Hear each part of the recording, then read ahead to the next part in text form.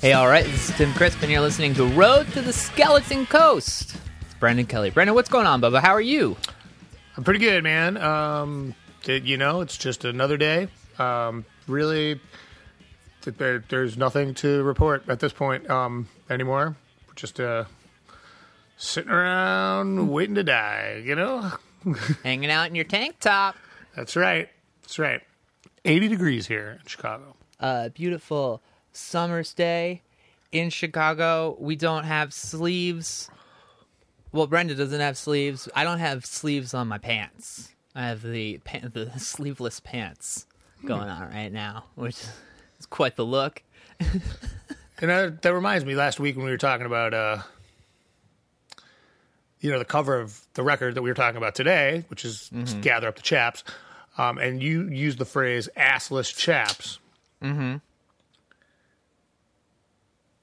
Which seems to me to be something of a redundant statement. Chaps are assless by definition. There's no like full-assed chaps.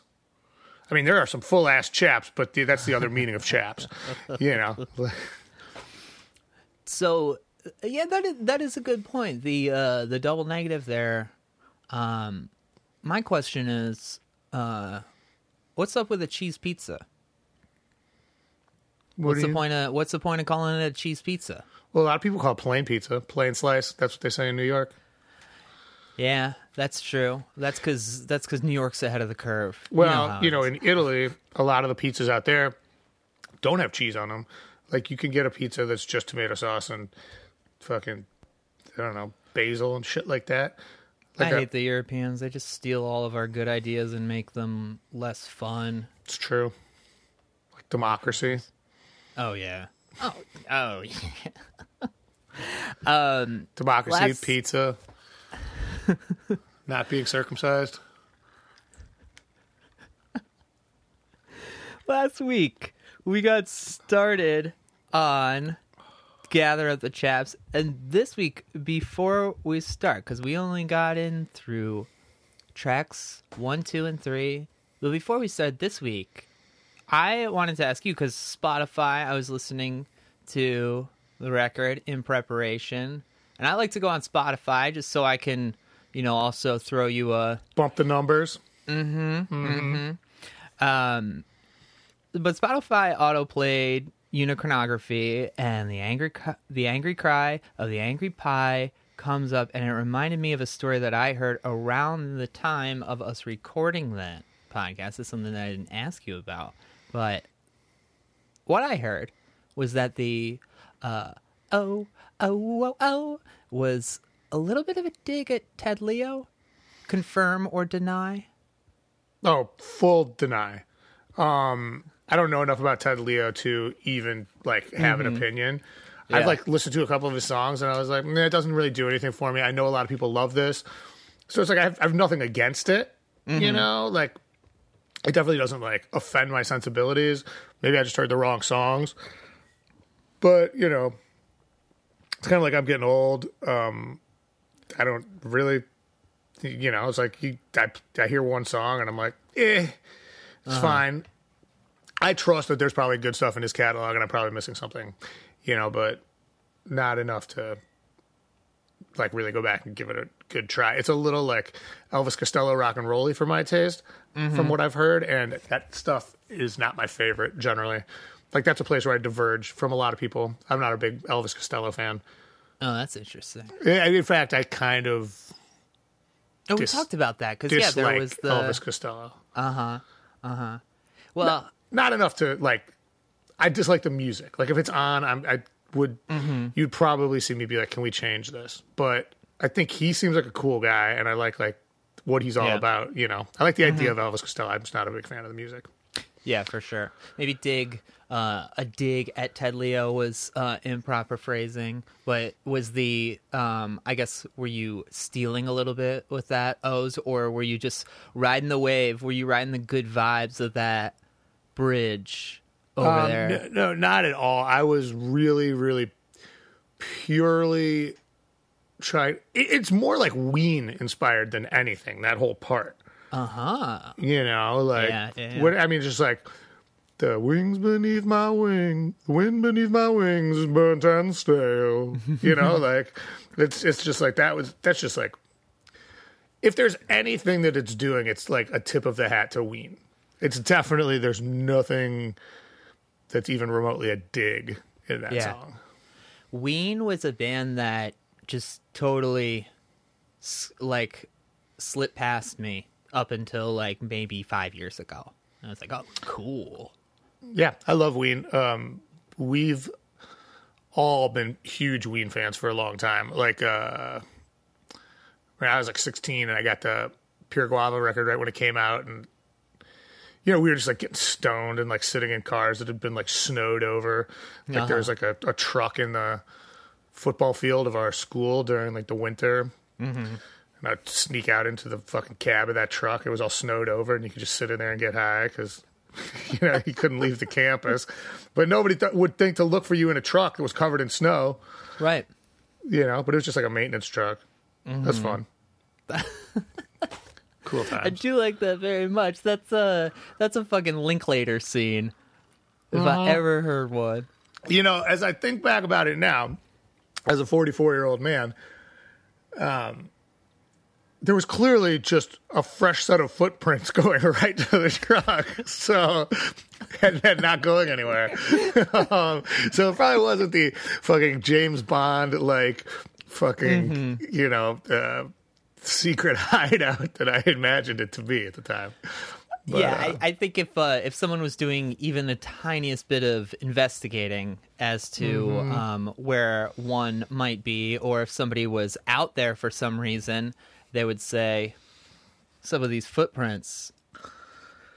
So it's a good thing you weren't doing more than getting stoned. Yeah, but I mean, it was like 1992 or something, so getting stoned back then was very illegal still. Yeah, very illegal, but you were still a white person then, so it couldn't have turned out that poorly. Yeah. Skeleton Dance is the fourth song on Gather Up the Chaps. What's going on inside of your home right now? It sounds like I think there's a helicopter flying above. Clearly someone is vacuuming. I apologize. I will not be able to control the elements of the vacuum from down here as much as I wish I could. I believe it will be very quick and then it will be gone. I sure hope so. Yeah, I mean, we've got like 10 little kids from, third world countries that come in and vacuum. So it's like they've each got a little vacuum. Yeah. You know, so each room takes about like 5 seconds. Just wonderful. It's like a bunch of little Roombas that you don't have to change the batteries in. That's good. That's good. And I'm sure you got closet space for all of them to sleep in. Yeah. I mean, but I mean, they sleep in the garage. But yeah.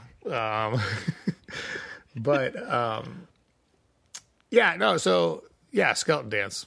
It's a song. It's the next song.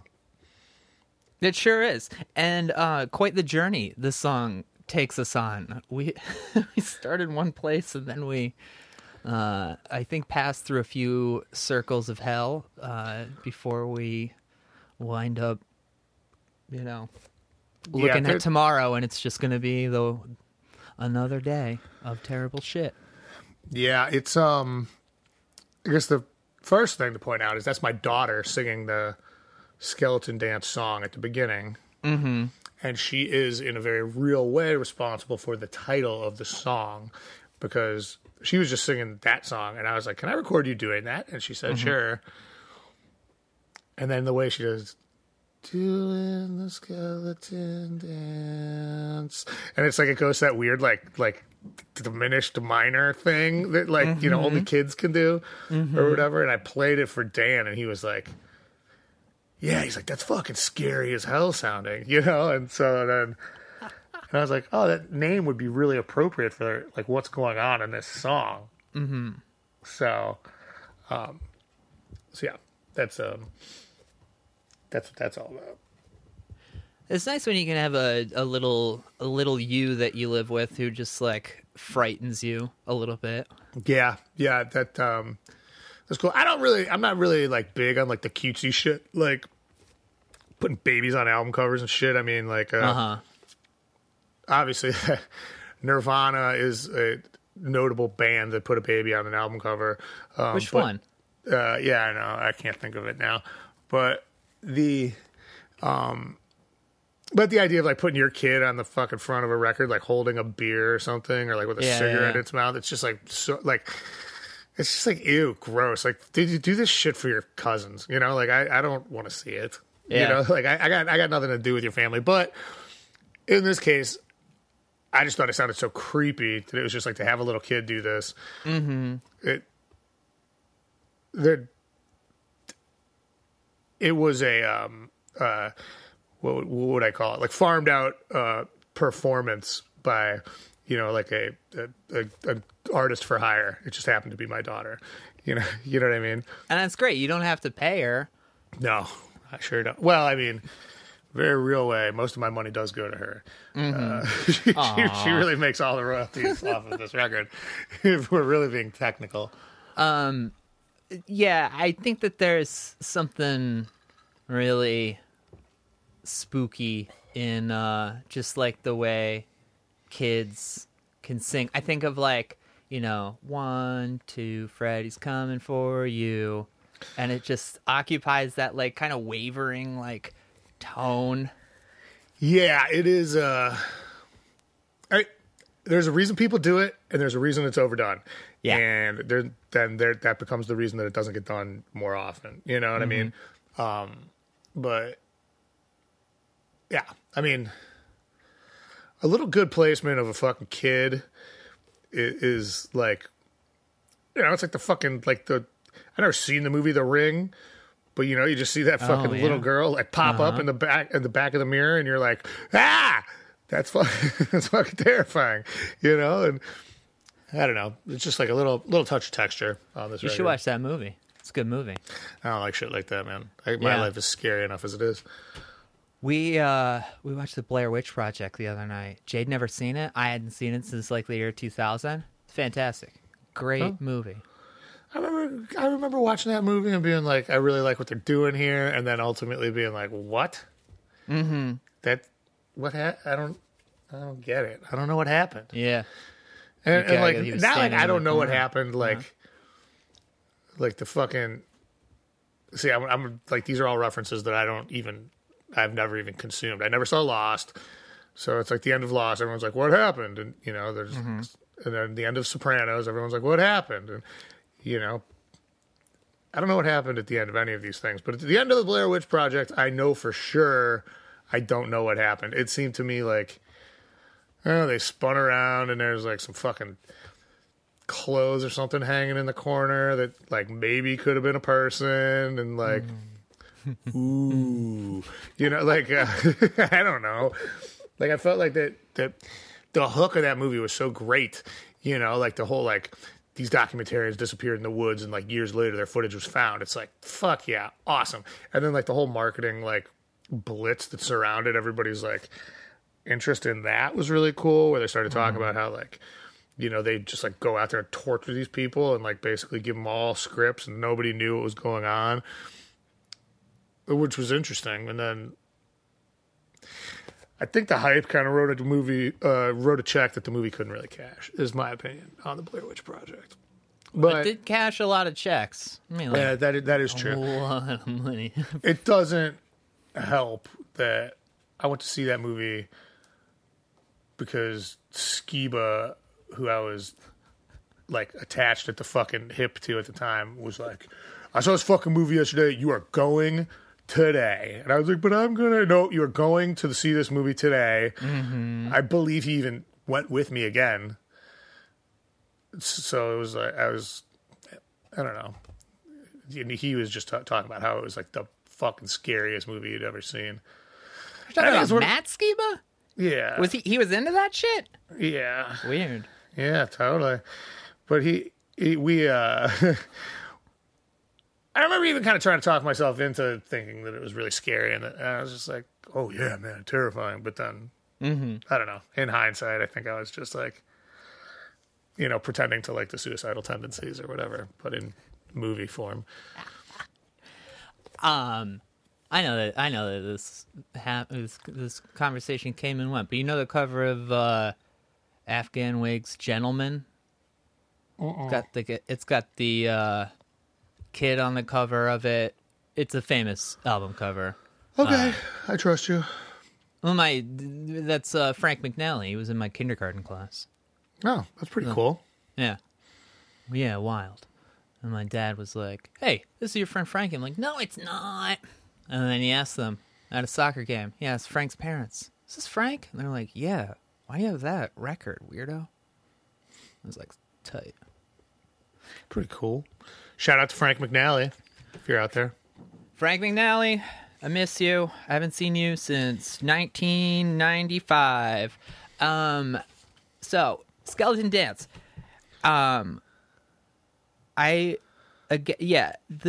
descent of this song is super fun. It really just it's like a 3-part journey.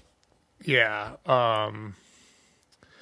The beginning is obviously the fuel to so many of these like narrators are by like a sort of selfish drug induced id sort of thing going on. And then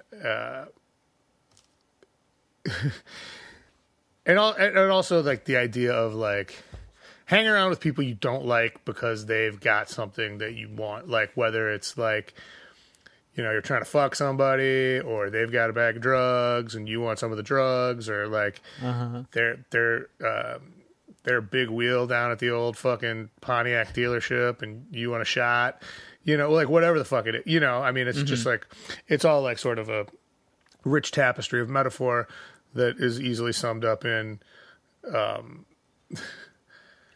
the notion of complete frustration when you realize that like you've been standing around and whatever you're like looking for is either dissipated or not happening. And you're just like, oh, you fucking fuck you people. I don't believe I just fucking wasted my night doing this, you know, or whatever.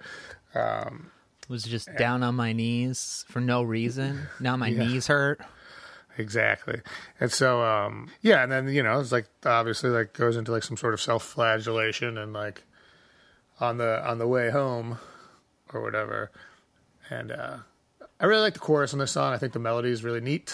The bleed for me is, and you know, that's like obviously lyrically referential to the same sort of topic. Like, you know, nothing costs nothing up in this piece. Yeah.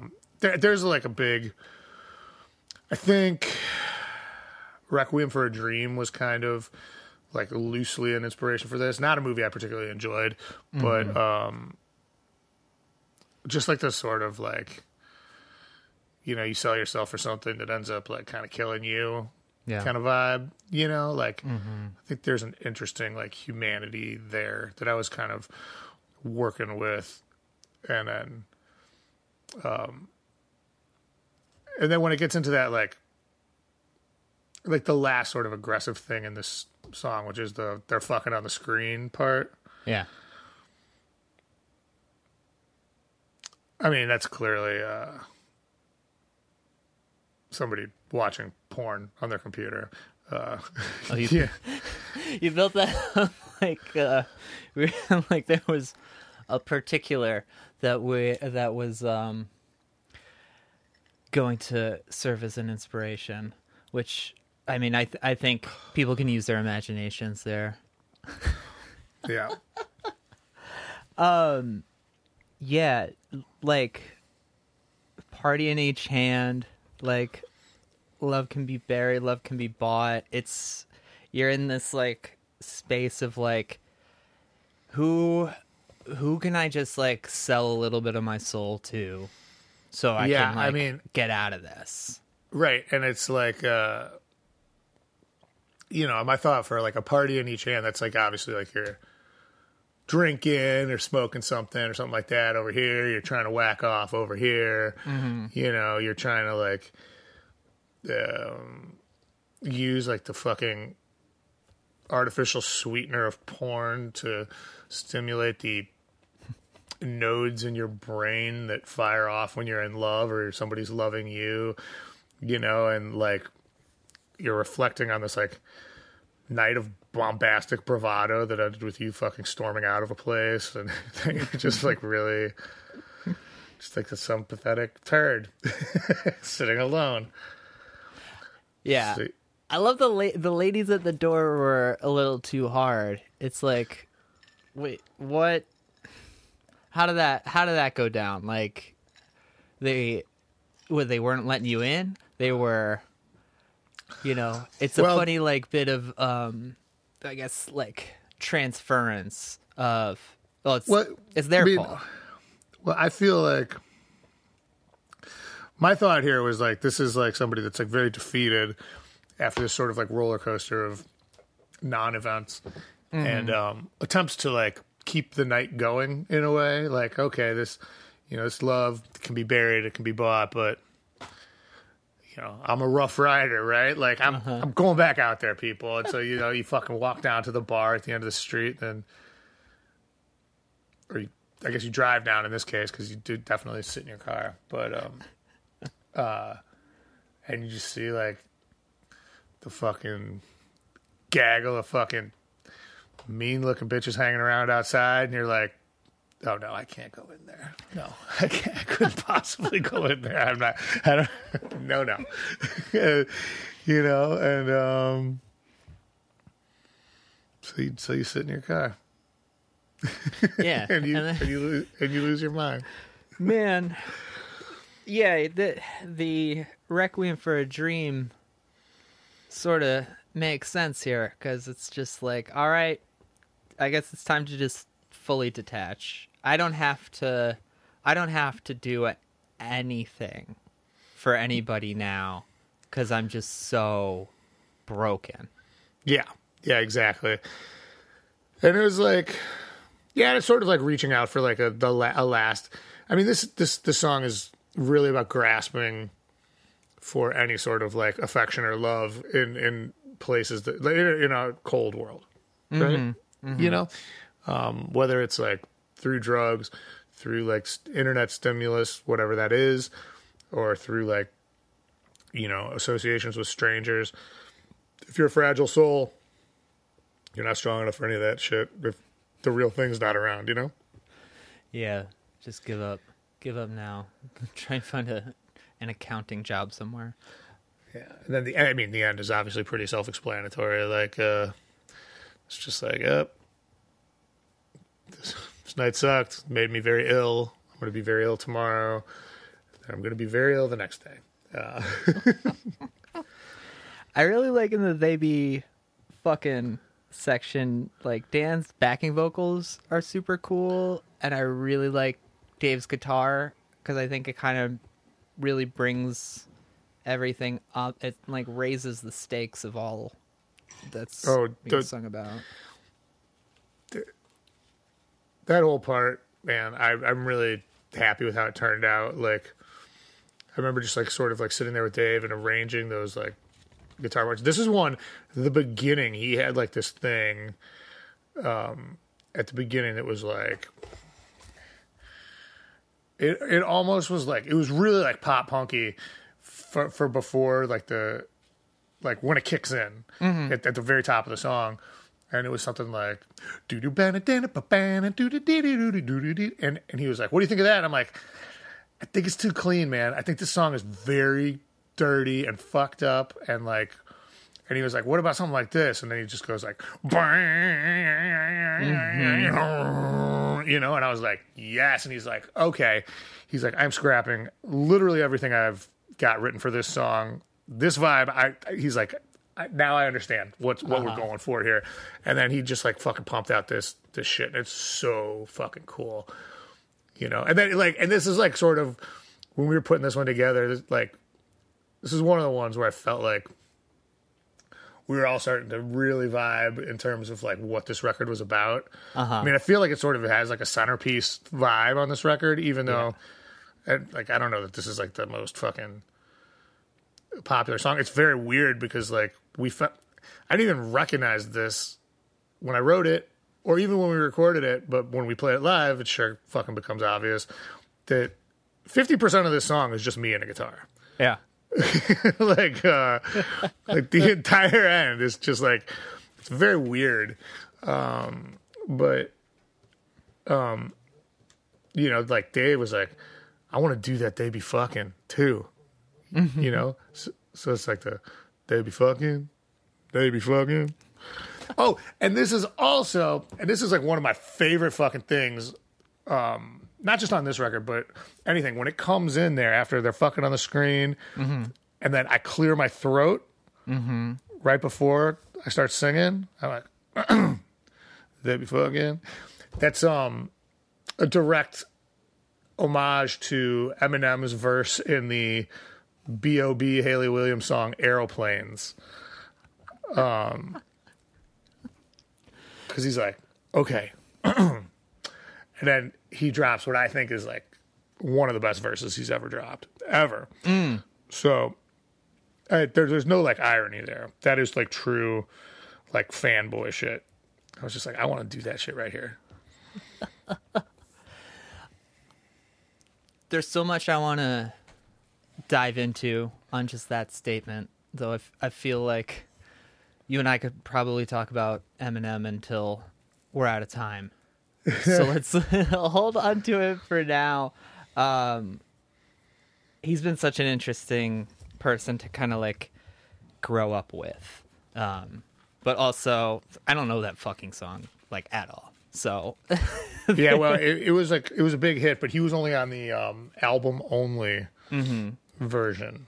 And it was like the one that like for like a year wasn't even on Spotify. It was really the like, you have to buy the album in order to hear this. And then it just so, and it was really fucking good. I mean, like it's really a good verse, man.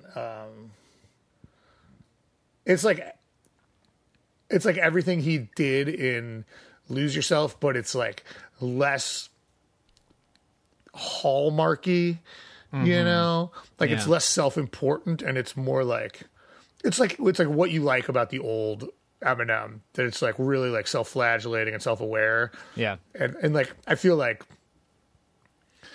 while there's a little bit of that in Lose Yourself, you know, there's so much more like, there's so much more Rocky in Lose Yourself. Right. There's so much more Rocky 3 than Rocky 1, if that makes sense. It does make sense because it's ending in a goofy triumph. But yeah, so that's what that was. And when I did that, and then I think that was something that at first people were like, the other dudes were like, you like kind of like coughed at the beginning there, and I was like, oh no, that's from that fucking Eminem song, and they're like, okay, like again, like I see what we're going for here. This is like on a different, like I mean, I think Neil kind of like understands like what my fucking dumb ideas are. But, like Dave and Dan are such pros and like so used to like very shiny records that they make. Yeah. You know, that I think, and like, not to say that like, I mean, the Alkaline Trio and the Loved Ones and the Emergency Room and the Mermaid all like dabble in like sort of humor and experimentation and stuff like that. But I don't think it's as like slapdick and like from the hip as this. Yeah. So I think that it's like, and that's like what freed us up to be like, yeah, we're leaving the fucking laugh in when Dan laughs and fucking Sergio's here, you know, like shit like that. Yeah, for sure. You know, it's just like, nah, this is like, it's a fucking party record, man. I want it to sound like you're there and you hear us making a record. I like that a lot.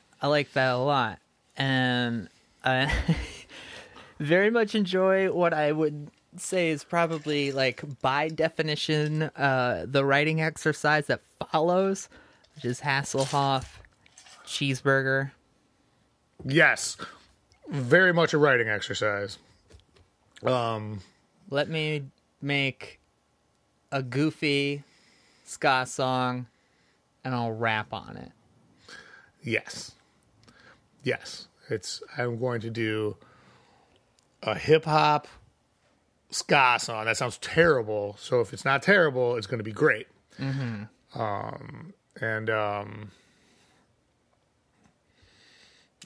Yeah, I actually play this one acoustic every once in a while. Oh, for real?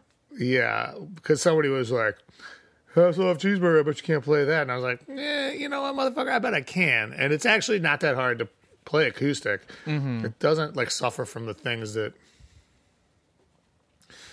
traditionally songs being translated to acoustic guitar suffer from, which is like sort of like energy suck. I mean, this song's, it's all percussive in the way that the guitars work anyway. So it's not like particularly fast or anything like that. So Yeah. it's actually pretty easy. It's just like to remember all the words. But it is pretty fun. Like the lyrical, like,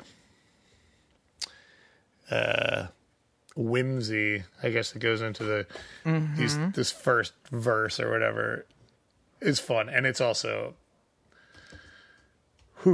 glad I memorized it, it's a lot of words. Imagine so. I think it's cool to see something where it's clear that the words are dictated by only the word in front and the word after.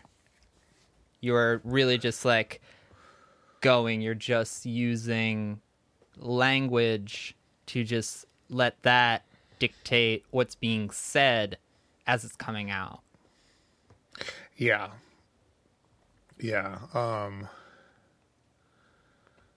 God, I'm just like trying to go through them all. See, I can't remember what it says after overacting after all the audience is gone. I used to catch that beating in the station wagon seating. Repeating. I used to catch a beating in the station wagon seating. Well, I got a feeling. I got no trouble about to be in a baggie. Get your high naked if you don't go baggy. Up and up the hill, my legs, saying someone should your prayers. Grandma's goes and stomach crumbs behind up in there. Yeah. See, it's like the little things like that, like the crime is closing in this time, the grime is piling up in layers. I always would like transpose crime and grime.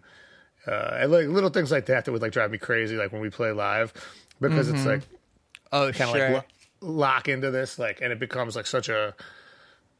I mean, it's like a fucking Rube Goldberg device, It's like you hit the first thing, and it's just like see at the end, and like there's shit like that in like in the Lawrence Armstrong Metropole, the song Metropole. At the end, we go back and forth in this like very like fucking unusual like doubles, single, doubles. It's like just Chris, both of us, just me, like, you know what I mean? Yeah. Just Chris, both of us, like it. And every time that we are on stage and we play that, you will see at the end, we'll either be like, yes, we did it, or like, that was very close. It's just like it's like fucking what, like Bill Buckner throwing a first base. Like once you start thinking about like, oh, this reflexive thing is no longer easy. Yeah. Then you can never do it again. And it's like, I guess that's a terrible example because we can do all that stuff just fine. But yeah, the song is more like, it's just fun to play the little games with yourself, I guess, is the point I'm trying to get at. Like can I do crime is closing this time, the grime is piling up in layers? Because it's more natural for me to do it the other way. And so, yeah. Well, you just hit those consonants, and the consonants like give you the beat, and I feel like once you're in that rhythm, and this is, we talked about this on Key to the City, where it's just like, how that goes. It's just like, okay, I know the words that fit in here. Yeah. Throw them in. Like humping up the Himalayas. Yeah. What the fuck is that? humping up the Himalayas, saying someone shitty prayers. Well, it's just like, I mean, the whole thing is like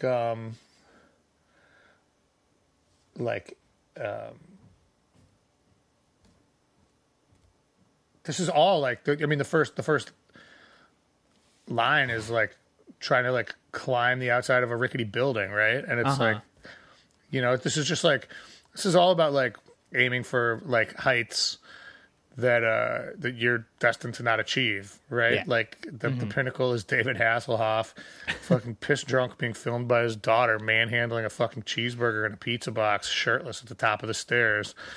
You know, like that's as good as it gets. And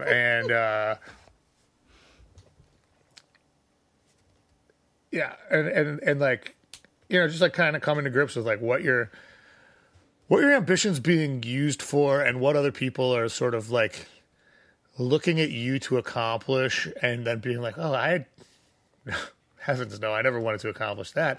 I wanted to accomplish something much stupider that has like little to no positive impact on the world at large. You know, and probably will only destroy me in the process. And if it doesn't, it will definitely encourage others to dislike me and encourage me to destroy myself. You know? Yeah. That's what this song is about.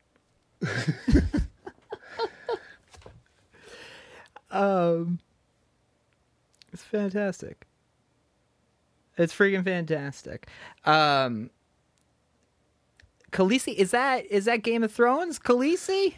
Yeah, I'm a hairy old Khaleesi dragon ass, dragging it on, overacting after all the audience has gone. Yeah, she's the mother of dragons. Oh, okay. See, I got help on what Khaleesi means. I've never watched that show before in my life, so Yeah, she's the mother of dragons. So that's cool. She's just say a I'm a hairy person, old though. Khaleesi dragon ass. It's pretty funny. It is good. She's I guess she's semi magical. She comes from a realm from the old continent where magic still existed and throve, and with her sexual awakening, so too did the magic of Westeros become reawakened. You know, if you really want to get into it, but the other interesting thing about this song is that there's the fucking. I'm re-upping the fucking part in Ramblin' Boys of Pleasure in here. Where? No, you're not. I hate it. I hate it. I hate it. I hate it. I remember I did that. And my wife's like, "Wait, you already have a part that says I hate it," and I'm like, "I know." Yeah, that's what this is. It's sort of like a alt take on the same concept, Yeah. if you will. I don't know why shit like that is sometimes just passes me by. I'm busy like trying to figure out what Khaleesi means or whatever, and then it's like, oh yeah, that part from the song that you're obsessed with, you have a fucking tattoo about. It's just singing it again. Hello, Yep. pay attention. But hey, yeah, what you said though about magic really made me think about our Patreon, patreon.com/bettersandwich. You want to talk about magical times? Oh, it's magic over there. Yeah, you know who we had on yesterday? Greg Barnett of the Menzingers. A truly great hang. He was kind, eloquent, beautiful, human, down to earth. Oh yeah, he's really he remembers where he came from. He's also rugged, Handsome. Extraordinarily wistful, handsome. Mm-hmm. handsome, Yeah. wealthy. Yeah, he's got a real Crammed Leonard with ideas. Cohen thing going for him. I think, right? Wait, Leonard, yeah, he's got mystery, he's got intrigue, he writes beautiful songs. These things are all true. It was nice. I don't know that it's like my bit on here to say that everybody is my friend and we talk to him, but it was fun talking to Greg. Had ourselves a great hang back in 2010 in Normal, Illinois. You were telling your story about like spilling sparks on your son, on your toddler, and I was like, yeah, I remember when Greg and I were drinking Four Locos and singing Chesterfield King in front of my house. Yeah, man. Well, whatever you're doing, whether you're spilling a fucking highly toxic liquid on your newborn child, or standing in a pit of despair, hellhole town in central Illinois, and throwing your life away one bottle of gnarly bullshit at a time, there's no better place to commiserate than on our Patreon. It's where all of us go to die. It's like Valhalla in that way.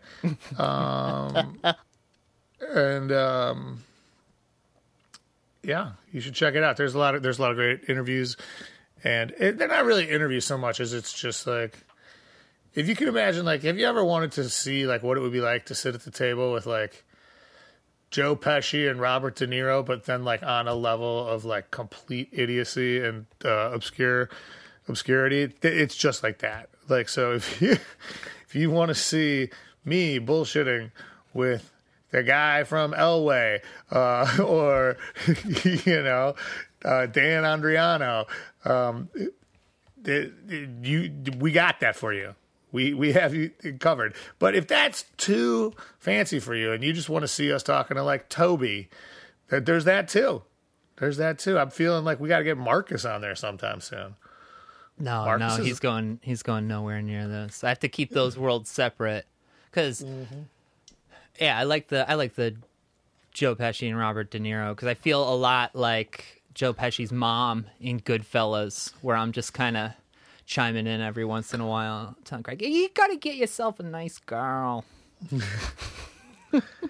Yeah, well, it is fun. We have a good time over there, and we've had a lot of really great guests, and it's always. I mean, I'm going to run out of friends soon, but so far it's always been people that I've felt very comfortable calling like the night before and being like, hey, you want to do this thing for like an hour tomorrow? And, it usually works out. Really is a testament to how fucking cool I am to have as a friend, That's really If there's anyone that knows, it's me, your best friend in the world. So patreon.com/bettersandwich. I also, if you're looking for another podcast in your life, I restarted Better Yet. Launched that last week with an interview with Nnamdi, my good friend and one of the great musical minds of our time and in Chicago, Illinois. And this week have an interview with Sarah Tudson of Illuminati Hotties. So those are dropping every Thursday on your podcast player of choice, except for Spotify right now. Brendan, they kicked me off of Spotify. I've heard. Sorry, I've had a few. I'm gonna help you with that. I don't know what I can do, but Spotify, if you're listening, please reinstate the Better Yet pod. They said you used a song without permission, and I said I did 148 episodes of that show, and I used a different song without permission each time. Could you please tell me which one? Hello. Well, you know what they say. The world is a vampire. I saw it. Speaking of Greg Barnett, I think it was the same show where I saw them play that song, and then they played "Ringin' Are You There, Margaret? It's Me, God." the Subterranean, Chicago, Illinois. Remember shows? No. Covers? So, Dead Rose is the 6th song. Hope you all enjoyed our new format of doing the plugs after a couple songs. We're going to do that now, kind of like the single Jeopardy break in the middle, talk to the guests. I think it's good. Good chance for us to spar. Dead Rose. This is pretty funny timing for us to be talking about this song because David and I on As You Were, a podcast about Alkaline Trio, this past episode we talked about Trio's Two Lips, Two Lungs, One Tongue cover. And Oh, yeah. the week before that, we talked about the song Smokestack, which is on the latest Trio EP. But that's a song that is very much about this time as well. Going to Elgin, hanging out. Yeah, well, this, I know we just said Valhalla in the fucking, I don't know what you want to call it, ad read is irresponsibly overblown, but this is like sort of like about like a sort of a return to Valhalla in that it's like, oh, this is where it all started. I'll go back there to die. Can I ask what Valhalla is? Because Valhalla I didn't know before. Where the Norse gods, where they hold their great, their great, the Great Hall of Valhalla is where all the Norse gods will welcome you to dinner when you die. If you have like a true Viking funeral and stuff like that. Oh, okay. Which is just, I mean, it's easy. They just push you out in a canoe, and then they fire a flaming arrow into the canoe, and then you burn up, and And you drop your iPhone in the Delaware River. Well, I mean, that's sort of that's sort of the 2.0 version. But it's, who says humanity's gotten soft? But really, the thing is, you return to your like spiritual ancestral place of peace or whatever, and but in this case it's just like some shitty train tracks through like undeveloped Lake County out by Elgin. Is that Lake County out there, or is that Kane County? I believe that is Kane County. Yeah, it's Kane County. Yeah. Anyway, whatever. You get the idea.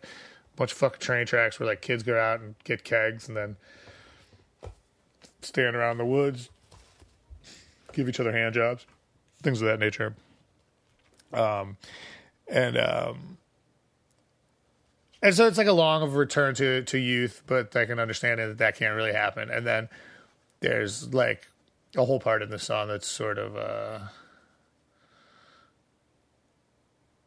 like that fantasy fulfillment of like, yeah, I hope you're happy now that you've left me for this other person. And now, and it's just like, I hope they're listening to you talk about your day. Like, that's in no way a kind thing to fucking say. Like, it's just the layers, I think, of like how shitty that is. It's like, you won't even listen to me talk about my day. Oh, yeah, no, I absolutely won't. No, I have no desire to do that. I hope this dildo's listening to you talk about your day. Like it's just like it's just really like the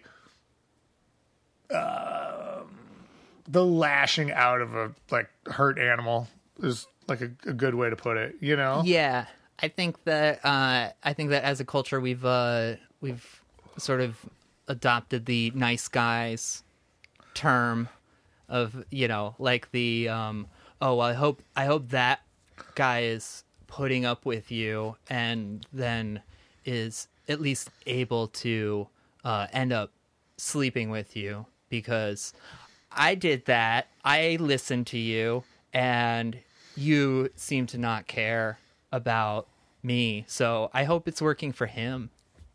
Yeah, except for in this particular case, I think it's very much pointed back at the narrator, because it's like, I was listening to you talk about your day and your plans to save and find a better place and move away. Those things are like laudable things. Yeah, sure. And it's like saying them with like venom dripping out of it. Yeah. You know, like, ooh, I hope he's listening to you talk about how bad chemo was today.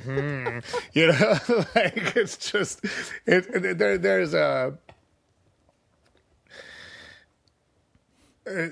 there's like a fucking self-awareness there. And like, you know, the reason that, Tim, you bring up No Means No, I think, is because in this song before that, it says, you know, I'm the one that's dying and you're playing along while I'm down in the basement jamming wrong, which is the name of the sort of essential No Means No album. And then it goes into Two Lips, Two Lungs, and One Tongue, all of them for you.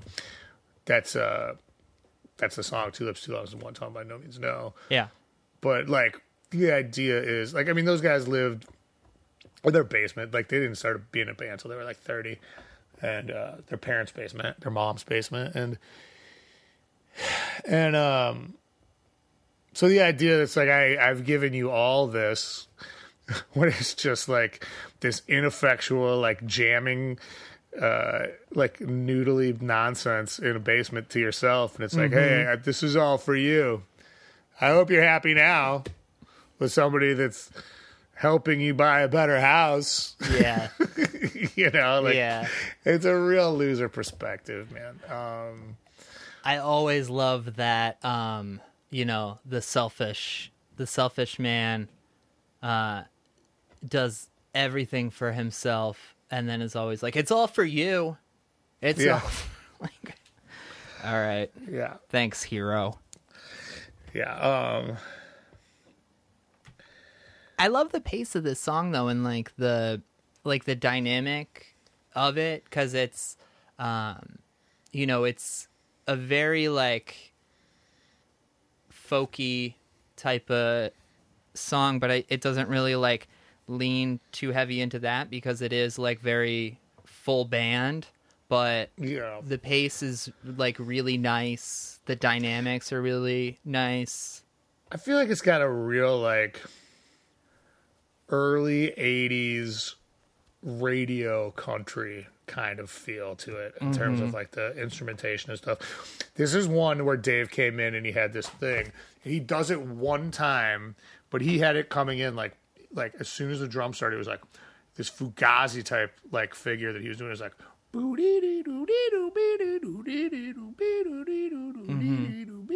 and like, and he wanted it to go all the way through till when I say jamming wrong. And I was like, nah, I think it's fucking with the vibe, man. Like, this was like the first thing. And I was like, I love that thing. I'm like, what if you just do it once right here, and then you just kind of like sprinkle in a little bit of like atmosphere before that to keep it like a little more like outer space. Yeah. And then Dave was off to the races. He was like, oh man, we need an EBO. We'll do it like this. Now I know what the solo at the end sounds like. You know, he just gets such a great mind for like taking things in a new direction and stuff like that. And and it just like, but at first I was like, oh no, this isn't. And it was such a cool guitar part that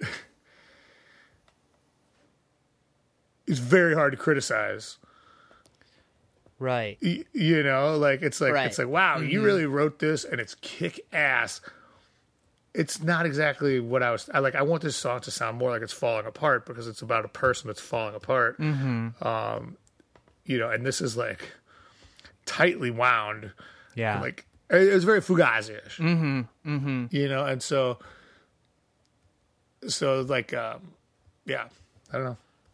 More of a testament to Dave's prowess. So we say like, yo, Dave's energy on like all of these sessions and his playing, it's just so fun to hear about, because it seems like he is in such a I don't want to I don't know if it's wrong of me to like assert this much, but I identify with a very when you get sober, you get really into coffee and like doing shit, and it seems like he's bringing like as much goodness as he's got going into all of it, where, you know, when you say like, I don't know if it's working here, he's just like, all right, cool, well, I got all this stuff. Right. Yeah, I know. I think that's fair. I mean, you know, obviously I don't want to speak for anybody else, but like that is, he does bring a good energy and like a, not just a willingness, but an eagerness to like get things into like the exact space they're supposed to be, you know? And yeah, it was really like kind of an intoxicating, ironically, you know, like energy. It was good. I think it brought out the best in me and all of us, really. Yeah, that's really cool to hear, and it's always inspiring, I think, to hear about somebody turning their energy around. It's possible for all of us, and there's a great aspect of like sober people where you're replacing it with something. It can be anything, and sometimes it's getting more guitar pedals and drinking a lot of coffee. Sometimes it's starting too many podcasts. Who knows? Yeah, this is a cool, I guess, like the juxtaposition of like very real experience for you from high school, going out to Elgin with all those slapstick people. You know, no means no is in the air. You're also like doing suburban shit, like getting a bottle of Old Crow and going to the fucking train tracks.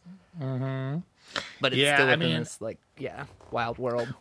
Well, you know, I mean, like the idea again is like, it's like this is somebody that's just like left their significant other or been kicked out by their significant other who's now like moved on, and it's like, you know, when this didn't bother me back in high school, I'm going back to that right now. Yeah. You know?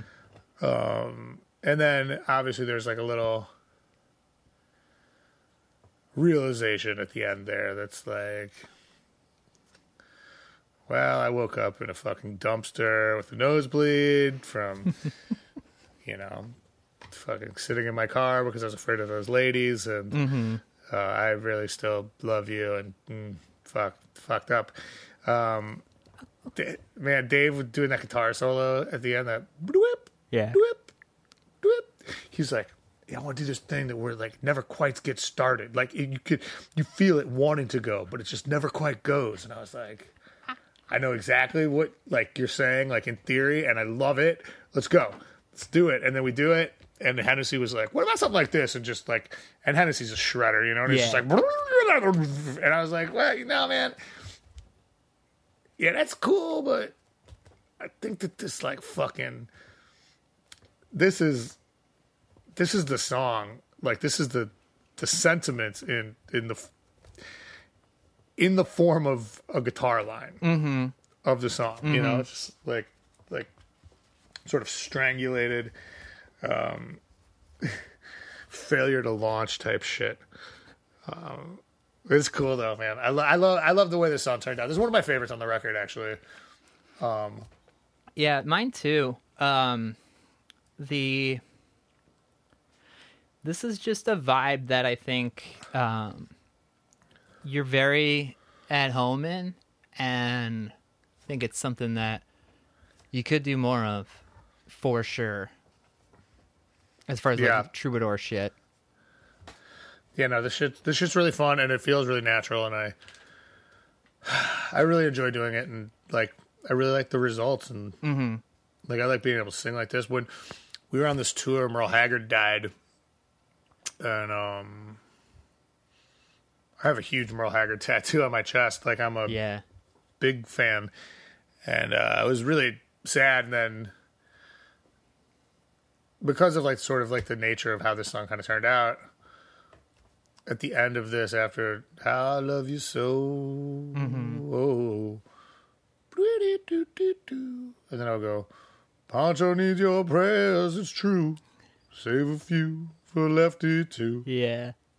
But that's Townes Van That Zandt. is Towns. Uh-huh. But it's the Merle line that, like, it's actually, like, my favorite single line that he sings. Mm. You know, so, and it fits note-wise. And also, I kind of did it on the fly. So Yeah. I wasn't really trying to do too much. I was just like, oh, Merle Haggard, man, he's dead. And it fit. Now, like, when we play live, I'll do that every time. Little Merle Haggard tribute. I mean, like, who cares? But, you know, I if we're care. getting into minutia and detail as we seem to be on this podcast. I don't think I've heard the Merle Haggard version of that song. So if this is a great... Concho and Lefty? Yeah. It's the Willie Nelson version. Merle Haggard does the third verse. Oh, right. Okay. Yeah. Yeah.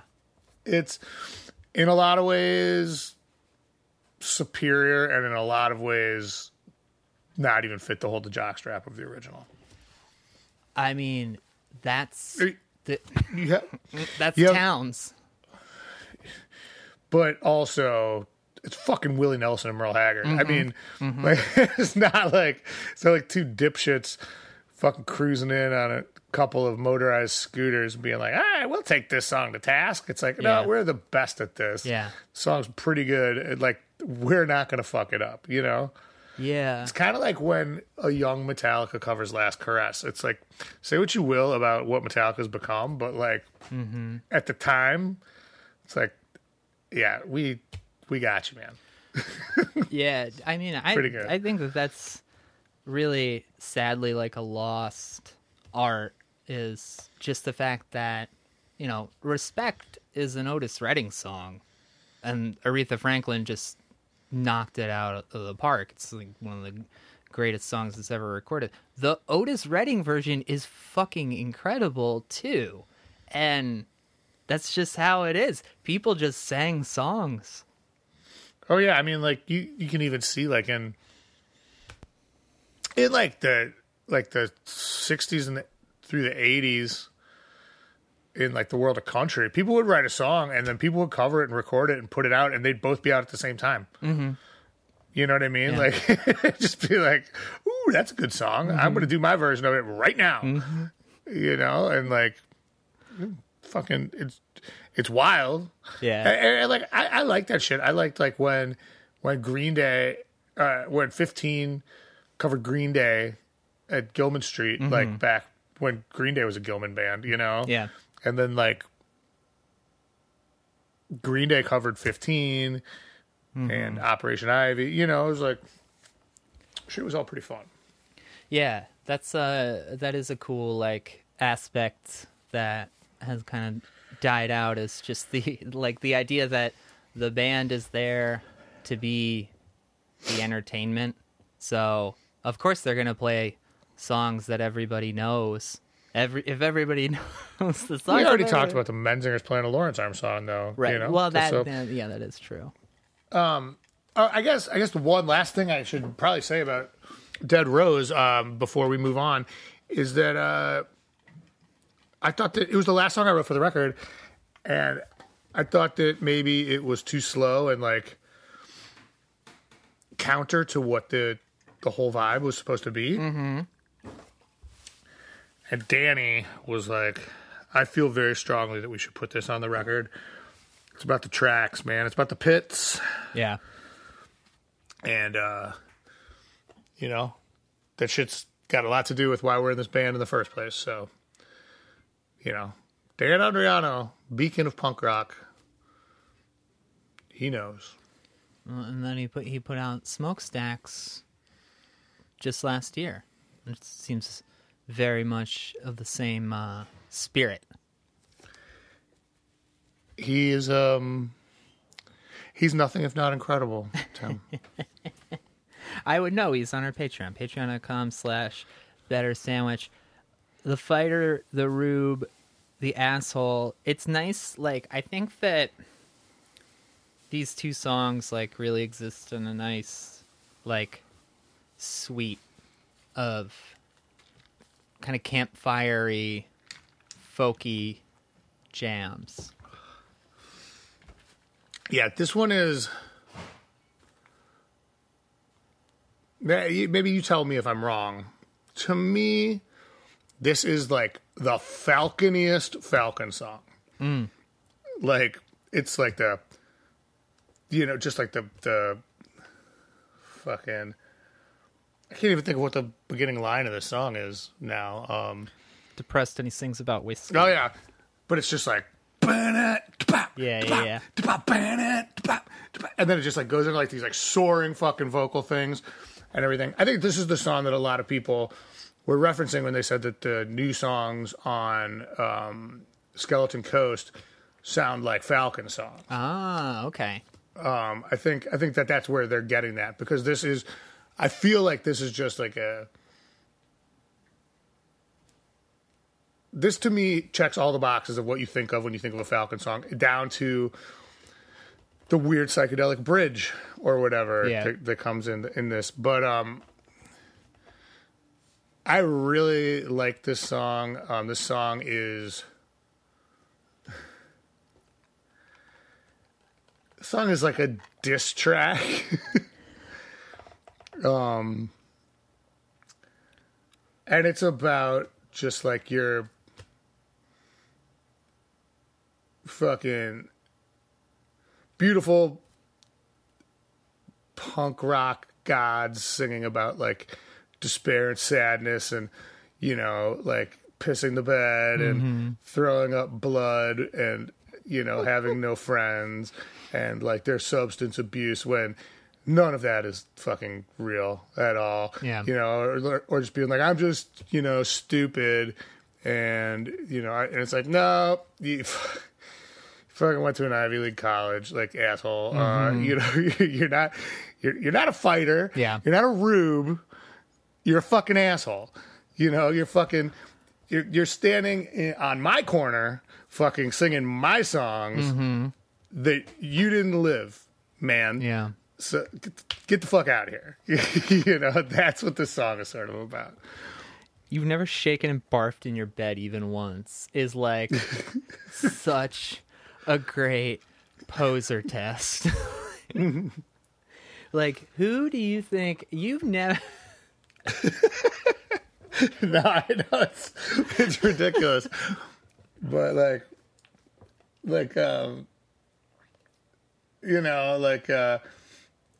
I mean, but that's the thing. It's like this like fake derangement. It comes out and it's just like, I'm dying. I'm so, you know what I mean? Like, obviously, for every, I don't even like to use the word poser, but when it comes to like capitalizing on other people's like mental illness which addiction is obviously one, right? It becomes like a little bit more, I feel like there's a little bit more leeway to call people posers, and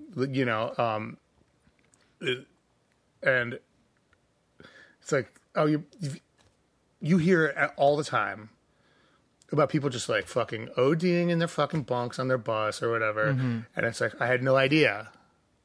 But it's never these fucking guys. You know what I mean? Yeah. It's never the people that are like, oh, I'm dying or whatever. And which, I mean, I guess is me, but I don't want to OD. But I don't know. I've fallen off the stage enough. You guys fucking know the score. I try to keep it together now. I got kids. But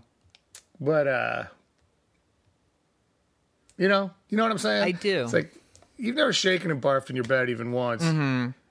It seems like you've never even like fucked another hobo for $15 and a rock of crack. You fucking total pansy. Right. It's like, you've never lived. But when you're talking about the sort of like extreme lives that some of these like narrators are claiming to live, this isn't really that much of a litmus test. Yeah. I mean, it's become such like an overworked bit, but half-baked. Danny Tanner, I've sucked dick for crack. But then also, like, my sister is 19, 20 years old. So I've taken her to concerts at the Aragon Ballroom, places like that, to see bands like Of Mice and Men, Sleeping with Sirens. This is the Pierce kind of shit I'm Veil. talking about very much. This is very much the kind of shit I'm talking about. Where I'm like looking at these people and I'm like, you're fucking jumping on a tragedy wagon that you don't even understand, you know? Yeah. Like, here's what I know about people that have like serious problems with stuff. They understate them. Yeah. They obfuscate them. They fucking, you know, if they sing about it, it's in a very poetic and non-specific sort of way. It's the whole thing with like, it's the bottle of painkillers, right? Where your spouse or partner or whatever sees your huge bottle of painkillers is almost gone, and the addict will go, okay, yeah, I have been taking too many of those, but what happened was the other day I was cleaning and I knocked a bunch down the sink. So, like, I have been taking too many, but it's not as many as it looks like. It's true. Yeah. That's real addiction. You know what I mean? And like I don't know. It just like fucking rubs me the wrong way, man. Yeah. That's a really interesting way to put it, because it's like acknowledgement of the problem, but also not coming to terms with the actual problem. Severity. Yeah, it was an interesting set of experiences, like going to some of those shows, because, you know, she's a teenage girl. She's identifying with music that's about self-harm, about depression, and a heavily romanticized version of depression, which is personalized to her to such an extent that I'm sitting there watching it and saying, like, I want to fucking kick the shit out of all of you, because you're hurting her with this music in ways that you know, I don't want to go into like certain extremes, you know, about like the realities of depression and how it works, and it's not like something makes you depressed, but there is something that is in there that's just like feeding you crumbs and saying, like, it's okay, I'll take care of you. You're still in that cage getting fed crumbs. Yeah, it's, you know,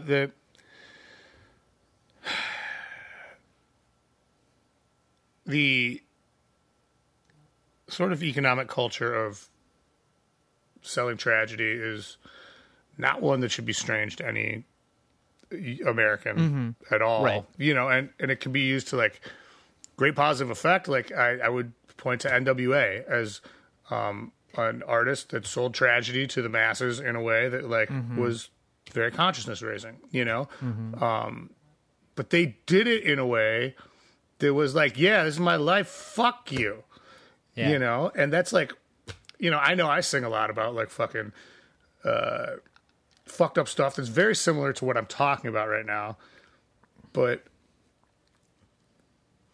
I either like to try to couch it in like that kind of thing, like, yep, go fuck yourself, we're partying over here, or like, and I'm very pathetic as a result, you know? Like, it's like, and not like in a like, woe is me sort of way, like in a, I hope he's listening to your talk about your day kind of way, you know? Like, where it's like embarrassing, you know? Like there's no like romance to it, I hope. I don't know.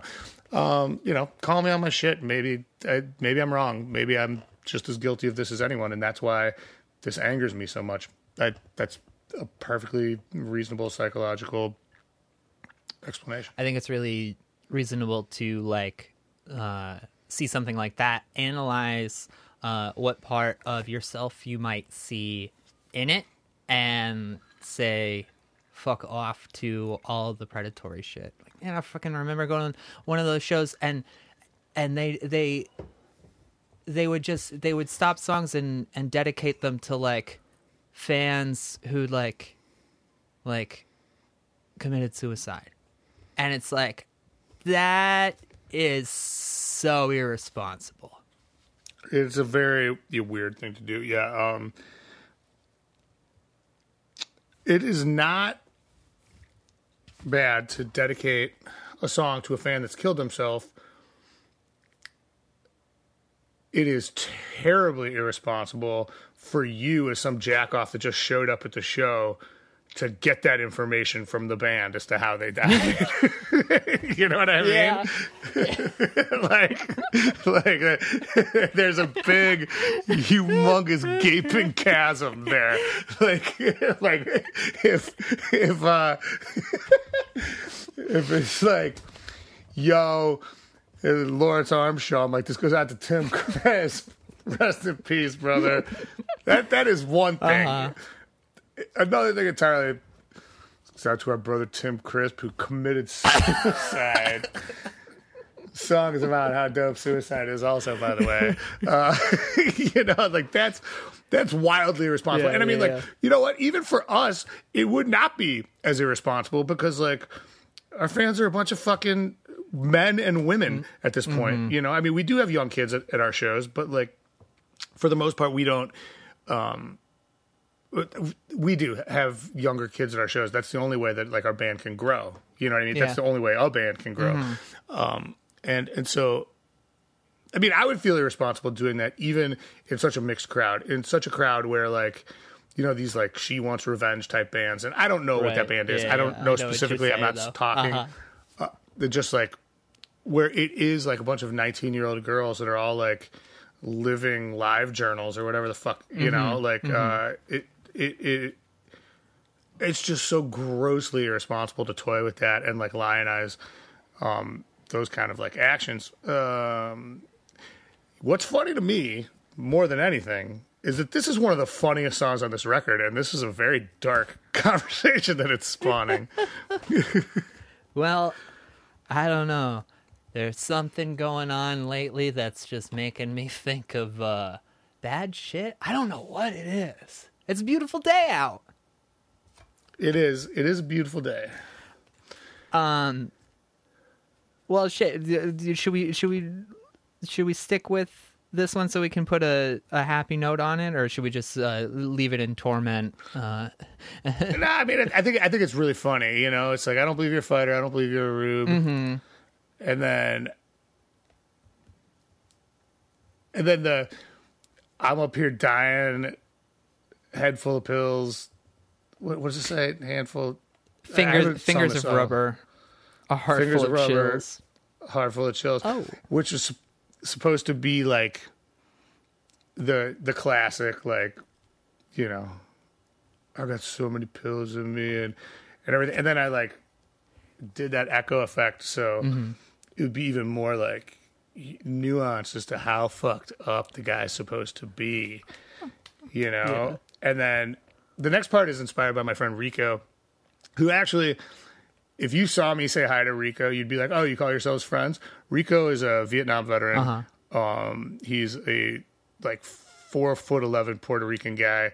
And he's meaner than shit. He's like an old dog that will like just bark at you no matter how long you've known him. And then eventually he'll settle in and be like, oh yeah, Kelly, okay. You see that shit on TV the other day? You know, like, you know, after like an hour of just ignoring me, I'll walk in and be like, what's up, Rico? Uh-huh. Yeah. You know, nothing. Real Cotton Hill. And then eventually he'll warm up and like, I consider Rico to be pretty like good friend of mine, you know, and Rico lives alone. He was in Vietnam. That's the defining thing that happened in his life. He's an engineer at CPS grade schools. He was a Marine in Vietnam, and he was small. He's from Cabrini Green, and so he was, poor and slim and not tall. So he was like the rat hole dude in Vietnam, right? And like he would like crawl down the fucking mud tunnels. It would like go up into like, Charlie territory. It's just like have to like start shooting before he even popped through the mud, and that shit's crazy. Yeah. Right? And that, like, somewhere someone's on fire, somewhere a boy's about to die, somewhere down in the rat holes they're praying to come up alive. Right? Like, I was thinking of Rico and, like, what he's been through and the way, what Rico doesn't talk about a lot? Specific missions in Vietnam. Yeah. Like, he'll talk about how he was there all day long. He'll talk about how he was a Marine. But he doesn't sit there and go, yeah, and then I popped out of the fucking shit and, watched fucking Jimmy die. And, like, that shit doesn't come up. Yeah. Because it's fucking real tragedy. Someone on fire is like a reference to the fucking Tibetan monks that set themselves on fire to protest the Vietnam War. Oh, wow. Somewhere a boy's about to die, somewhere down the rat hole, he's praying to come up alive. That's Rico. Wow. And then this is the part where the pretty ones laugh while they're pretending to cry. Is the reference to like, oh man, that sounds terrible. I too have suffered. Yeah. This goes out to Tim Crisp who committed suicide. Like Yeah. So, the whole like, beat on your drum to the only God you've ever known, which is obviously yourself. Yeah. But stay the fuck out of my alley, man. This is my home. like the fuck out of here with your fake ass fucking tragedy. Yeah, I love that this is like it's like a collection of folks, of like travelers that we have that kind of like congregate around this place, and then there's like, this asshole who showed up later than everybody else, but he's gonna put it all together into song for us. He's gonna be like our representative. He just so happens to be like, good looking and charismatic, and but he wants us to believe like that he understands our suffering, and it's like, no, you don't. No. Yeah, right. It's like you, it has nothing to do with anything. Like, I know people that have really like gone through some fucking traumatic shit. Again, they don't talk about it. Yeah. That's sort of the thing. But so, yeah, I think the song's a fun one. It's got, I guess, I never really thought about it as a serious topic. I always thought about it as pretty funny.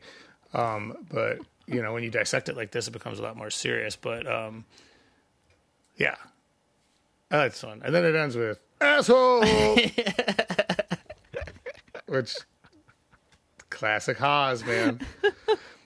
Last word Haas, That's what we call him. Yeah, last word for the last 20 minutes of our Patreon conversation, patreon.com/Better Yet Podcast. Love the guy. Speaking of, If Dave Did It, track... If Dave did it. So the title is a play on the O.J. Simpson book title, If I Did It. And it's a weird one. This song came together, and I think that just because it came from a different sensibility, I mean, it's like that. The beat is crazy on it. Like the way it flows is crazy. And I think at first we were all like, this song is weird, and it's so dry in its like delivery of what's going on that I think that there was also like this is like really pushing the envelope. And I remember Dave was like, is this too fucking like do I sound too much like an actual like men's rights activist here? Yeah. And I was like, no. Like it works in the context. Like everybody knows you, everybody knows what's going on, but it is very dry. And I think you're talking about the B word that opens it up. Yeah, well, just the entire song's about murdering women. I mean, you know, but, and I think there was never a point where I was like, this song shouldn't be on the record. There was a point where I was like, I don't know how well this song fits on the record, but like, and then the record came out, and this is like hands down the most popular song on the record by far. You know, I was like, I don't know if the attitude is like, oh no, okay, so this is actually okay, yeah, all right, you know, and I mean, I don't know if Falcon fans will accept a different singer. Yeah, no, I mean, I think there was a lot. I don't think it was like being precious as much as being cautious about like. I don't know. I mean, maybe that is just being precious. I was just teasing. No, but I never. There's never a point where I was like, I don't think Dave's songs should be on the record. Right. There was a point where I was like,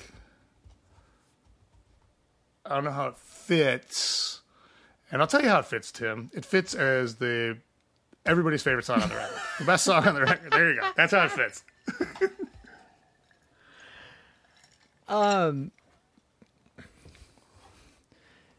Can we talk about OJ? Yeah, we can talk about OJ. Oh, yeah. I mean, that's kind of, there's a lot of OJ in this song. Mm-hmm. You know, Dave lives in LA, and I think this song is about somebody specifically, I think. In fact, the word bitch in the beginning of this song is not about a woman. But I think then it is like refiltered through a lens of OJ like proportions. Mm-hmm. You know, and it is, well, it's told from the perspective of OJ dealing with somebody that Dave doesn't really like very much. Mm-hmm. You know, I think this was when the ESPN documentary series OJ Made in America came out, probably like right around this time. So that might make sense that OJ was just on Dave's mind in the moment. Yeah. Yeah, well, Dave's always wearing OJ jerseys everywhere, so, you know, I think that might have something to do with it, too. He's just his favorite. I have a real interesting, like, you know, I think I was 8. I was 8 years old, and I was in first grade, and the day of the OJ chase, there's actually a really cool 30 for 30 documentary that ESPN made about that day called June 16th, I think, 1994, because there was a lot of stuff going on that day in sports. So it's like footage told in real time. What? Okay. All right. And part of that was the New York Rangers Stanley Cup parade was that day in the morning, and I went with my dad. And then the OJ chase happened that night, but I don't really remember that because I'm still young enough to where everything is like a little non-sequential. Sure. But like that summer, that was all anybody was talking about. So it was an interesting time to just like gain self-awareness with this like crazy murder trial that's happening, and everybody's talking about it nonstop. Yeah, it was crazy. I mean, it invented the 24-hour news cycle. It made a friend of ours' mom go crazy. She left her husband and started living in a coach house, and then like went out into the desert to do stuff because she became like she watched every second of the OJ trial. Whoa. I mean, the whole thing, like the OJ trial, in a lot of ways, is what paved the way for the hellscape we live in now. I mean, there would be no 24-hour news cycle. You know, I mean, obviously, like once who fucking knows, like how things work out. But it seems to me that like these sort of like very politicized news channels, they burst forth from OJ, Fox News taking a great lead, leading to the sort of stolen election of George W. Bush, leading to the events of September 11th, leading to the response, which is a botched war in Iraq, leading to permanent war, leading to the election of Barack Obama, leading to a racist backlash, leading to the election of Donald Trump and the dissolution of democracy altogether. If fucking Ron Perlman, no, that's the fucking Hellboy. Ron Goldman.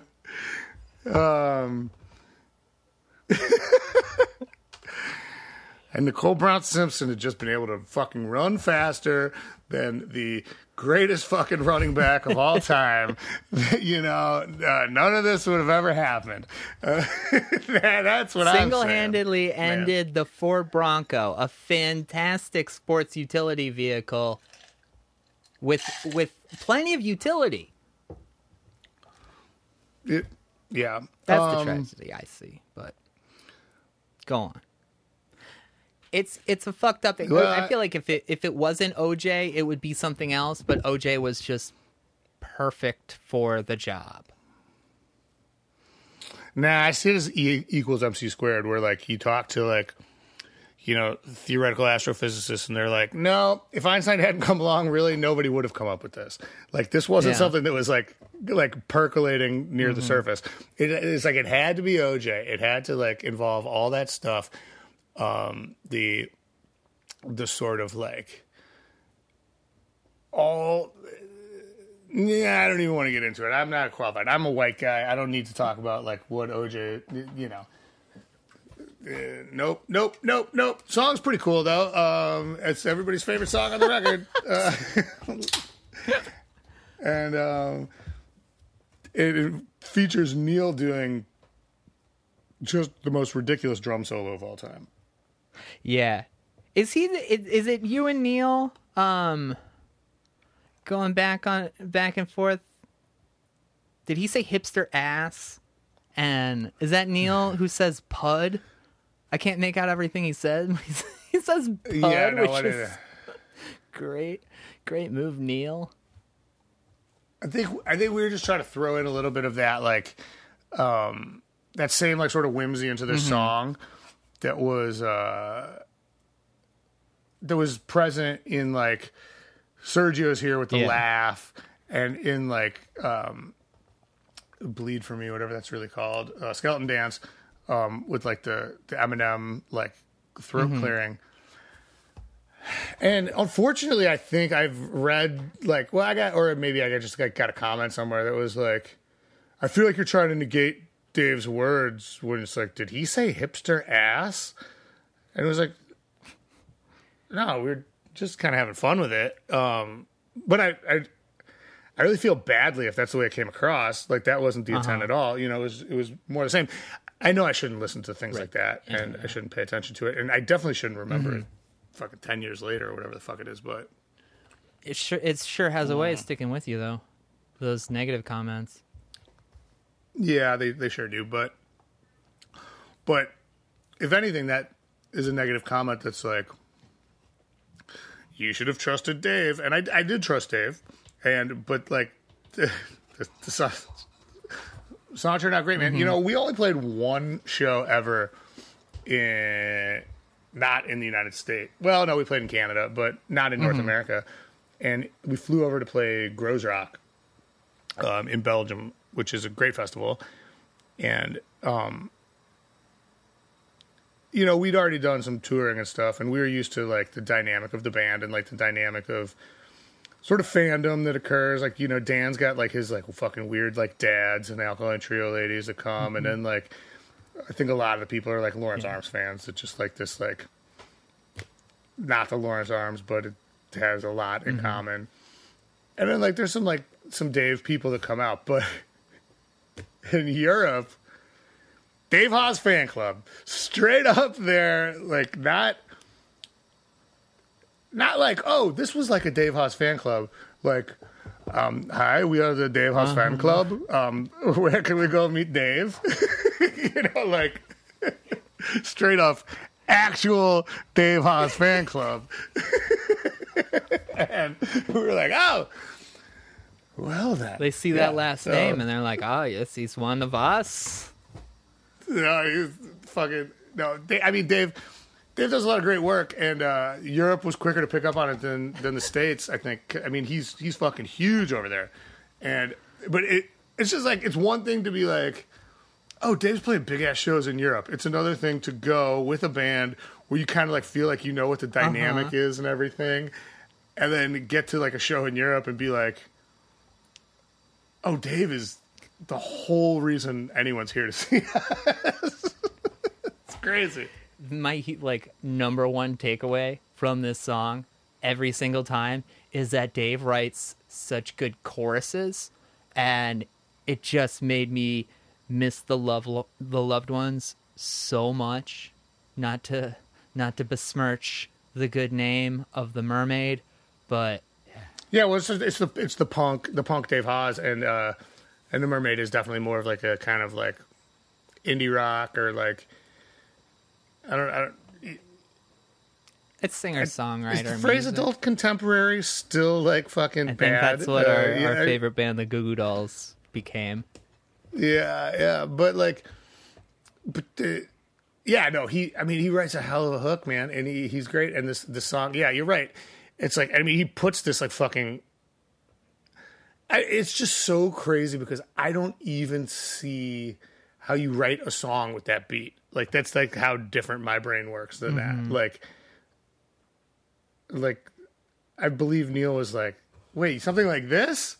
And then he just started doing that, and Dave's like, yeah, no, that's exactly right. And, you know, Neil's so used to fucking, you know, following the lead of Chris and myself that I think he was like, oh, I mean, obviously he can do it, and it's like, but it's just like, it's odd to like get into somebody else's laboratory. Right. Yeah. You know, after so long.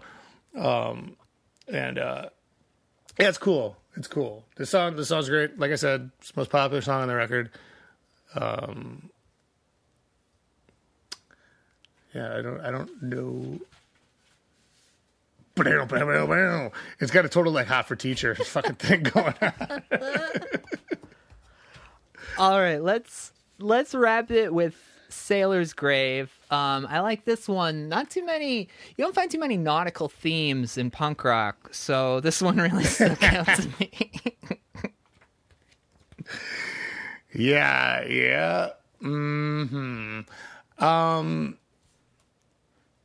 This is like the beginning of like a little. Sounds pretty cool, I think.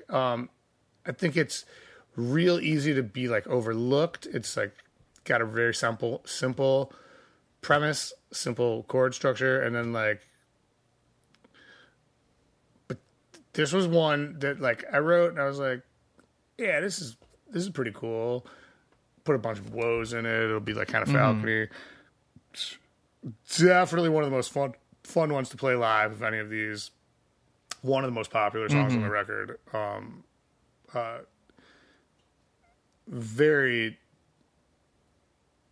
surprised. I mean, I could play this one acoustic and not even have to go near the mic at this point. Yeah. You know, like it's very. We did a show. I think maybe I did a solo show in Seattle at a record store, and I played this, and I was like, wow, people really know this fucking song. Yeah. I think it's it's you know, it's all my bullshit. It's, you know, Mother, Can You Hear Me? This song is based in the book The Adventures of Cavalier and Clay. Chaban. Yeah. Yeah, I don't know how you say his name. I've only read It's a good book. Chaban? I think it's Chaban, yeah. That's a really good book. Mm-hmm. You remember when they go to Antarctica and they had to eat the dogs? Yeah. Yeah. That's like the first line, you know, mother, can you hear me? Words freezing, salty gasps. I ate the dog so long ago, I don't know if I could last. Yeah, yeah, Right? yeah. It was a while ago, but it's all. I remember a lot of that book now that I'm thinking about it.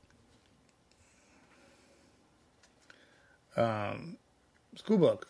It's about gay Jews that make comics. And they hang out with the stars. That's right. Yeah, so... this is like, give me Situation, give me Puck and Judd. Is that real? Yeah, and Situation is from Jersey Shore. Mm-hmm. I hate those motherfuckers, but at least they're pumping blood. You know, like the idea of just isolation and being like, these are some of the worst fucking manifestations of the worst traits of all of humanity, and I would give anything for them right now. You know? Yeah. This is about isolation. I mean, it starts off with like the dogs have been eaten long ago. I'm in Antarctica, you know, and then it's like, you know, I'd give anything. And like Puck and Judd, specifically from Real World 2, San Francisco, were two people that I hated so very much. Also 1994. And I hated like Sorrentino, the Situation. Terrible. Oh, I enjoyed watching his antics. I guess Puck and Judd both to me were such overwrought opposite sides of the same coin, and there's no reason to go into them at all because who cares? But the Situation just seemed too funny not to include, even though it's a little bit different. And then we had a real Situation renaissance over at our home at the beginning of quarantine because. Would you get an ab flex or something? No, we just said, well,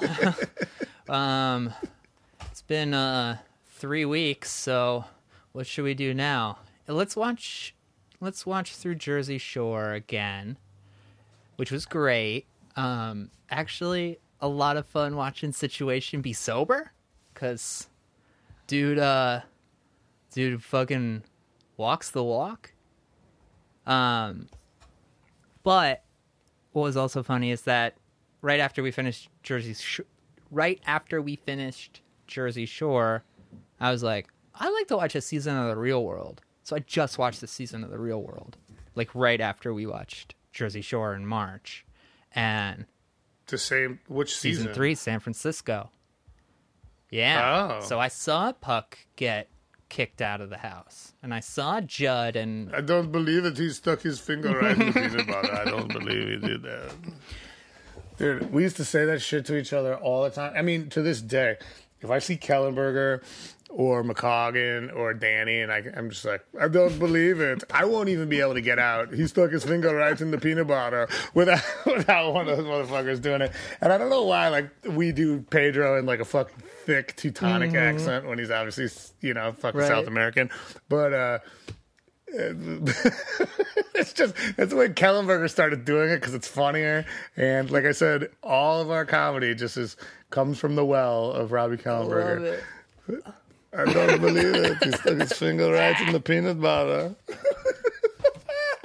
Oh, man, this must be so interesting to literally everyone who has no idea what we're talking about. Hi, Rob. Yeah, but yeah, this sounds pretty cool. We marched forward to Stupid Songs of War, painted volleyballs. That's Castaway. I like that section. That section's like Castaway / Lord of the Flies / like a little bit of like Apocalypto. I just love the windmills. That's fucking crazy. Well, that's Don Quixote. Oh, okay. I don't Yeah, I mean, like actual books. Yeah, no, I mean, fuck, who would? But I mean, like, this is all severe isolation, right? Like, that's the real takeaway here. It's like, starts in Antarctica. It goes even to, like, somebody dying for, like, the affection of real world and Jersey Shore cast members, but it's also very isolating to be on those shows as well, you know? And then, like, obviously the dying sailor is, you know, I mean, there's an isolation in that, right? But I mean, that's the metaphor. That's not what the song is really about. Oh, so you're using sailors and like that as a metaphor. What? Yeah, I mean, yeah, it's like it's the fucking, that's the real stuff is the stuff in the fucking more of the verses, right? You know, like the Lord of the Flies stuff. The you know, that's obviously real. The Castaway stuff. I mean, it's all the same fucking metaphor for just being like completely isolated. And then Don Quixote, which also completely isolated. I like the way that like the "Gimme Situation, Gimme Fucking Judd" comes out, because it's like, well, one, it's not capitalized in the lyrics as they're printed, so just reading it as like "Give me situation," like a situation comedy. It's like what everything that you see in any sort of like drama is. It's just people in situations. And right. I don't know if that was a purposeful one on your part. There's a great Rick and Morty called People in Situations, where it's a bunch of clones of the situation bent over and it's just different people fucking them in the ass. People in Situations. You can watch it on what is it, interdimensional cable. If you're out there, Dan Harmon, I can write for you easily, if that's not clear. We come from the same like recovering pervert sphere of slacker. Yeah, I don't need to get into a fucking culture with a worse fan base. But anyway. I'm fine with Eminem. Thank you very much. Not you guys. I love you guys. We know that you all get it. Yeah, that's I mean, this one's easy. It's just like verse, like tiny bridge, choruses, a lot of woes. It's a lot of fun. You know, I mean, I think the takeaway is like sometimes less is more, man. Like the song I wrote it. I thought it was like fun little sea shanty, and it's one of the more popular ones on the record.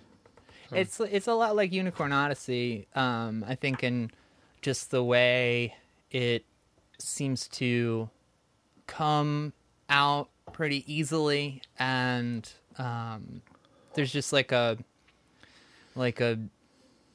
woven in like feeling of just this song all fits in a very like special way, and it's like a neat package.